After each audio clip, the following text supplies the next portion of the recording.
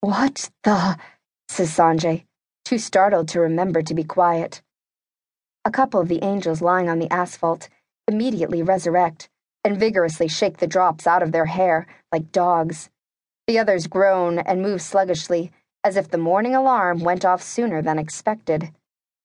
Some of them are clearly shot up with bullets. Their wounds have ugly entry points, and even uglier exit points, that look like raw hamburger flowers. The warrior with spotted wings grabs his other bucket and tosses the water onto the rest of the bodies. He also kicks a few of the wounded still lying on the asphalt.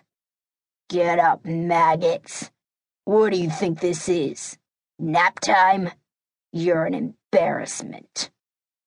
Apparently, Sanjay's not the only one who forgot to be quiet, because one of the angels grabs a chunk of broken concrete and throws it at a car the way someone might throw a stone at a rat. And just like rats, two of our men scamper out of the way as it smashes into the car that they were hiding behind. A couple of other angels grab chunks of broken fixtures and rebar and throw them at us. I barely have time to dive to the sidewalk as the car windows shatter. I jump up and run so hard, I'm hyperventilating by the time I hide in the doorway of a building. I peek at the angels. They're not chasing us any more than we would chase rats in a garbage dump. Obi and Dee-Dum see me from their hiding place behind a truck and sprint to my doorway. We huddle and peek through our binoculars. A group of angels digs into the center of the rubble, tossing debris left and right. As they find bodies, they leave the dead humans and pull out limp angels who might wake at any moment. The angels doing the digging are larger than the ones who are being dug out. The big ones carry swords around their waists, which I assume means that they are warriors.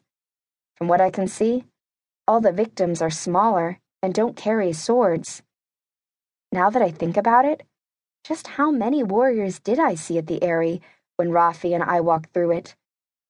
There were the guards, a few in the hallways, and that table full of warriors where that scumbag Josiah the albino stood. Aside from them, no one else carried swords. Did they bring administrators and other non-fighting types to our world? Cooks? Medics? And if so, where were the warriors when the Eyrie was attacked? I groan out loud. "What?" mouths Obi. I try to figure out how to talk to them without being overheard. Dee-Dum must have an idea of what I want because he pulls out a pad of paper and a pencil and hands it to me. I write, "How many warrior angels did you see at the Eyrie last night?" Dee-Dum shakes his head and puts his thumb and forefinger only an inch apart, telling me very few. He glances over at the angels, and I can see understanding dawning in his face. He writes, "More here now than during our strike. Maybe they were on a mission?" He nods. By sheer luck, it looks like the resistance hit the Eyrie when almost all the fighters were gone. No wonder so many of the angels went down without a proper fight.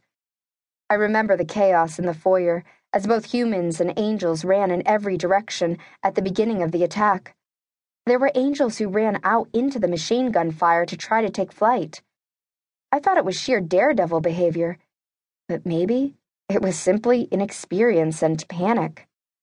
Still, even the civilian angels were a force to be reckoned with as they grabbed resistance trucks, tossed soldiers, and crushed the frantic crowds.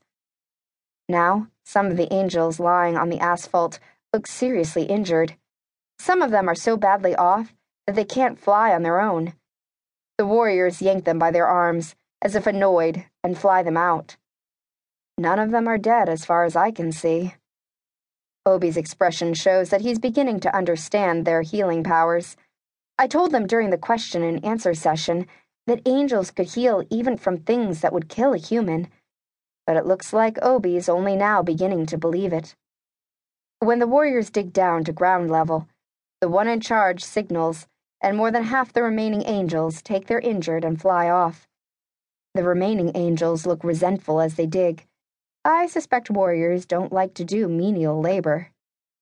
Although I can't see into the pit they're digging, I can hear screeches. I recognize the noise from the thing that attacked and paralyzed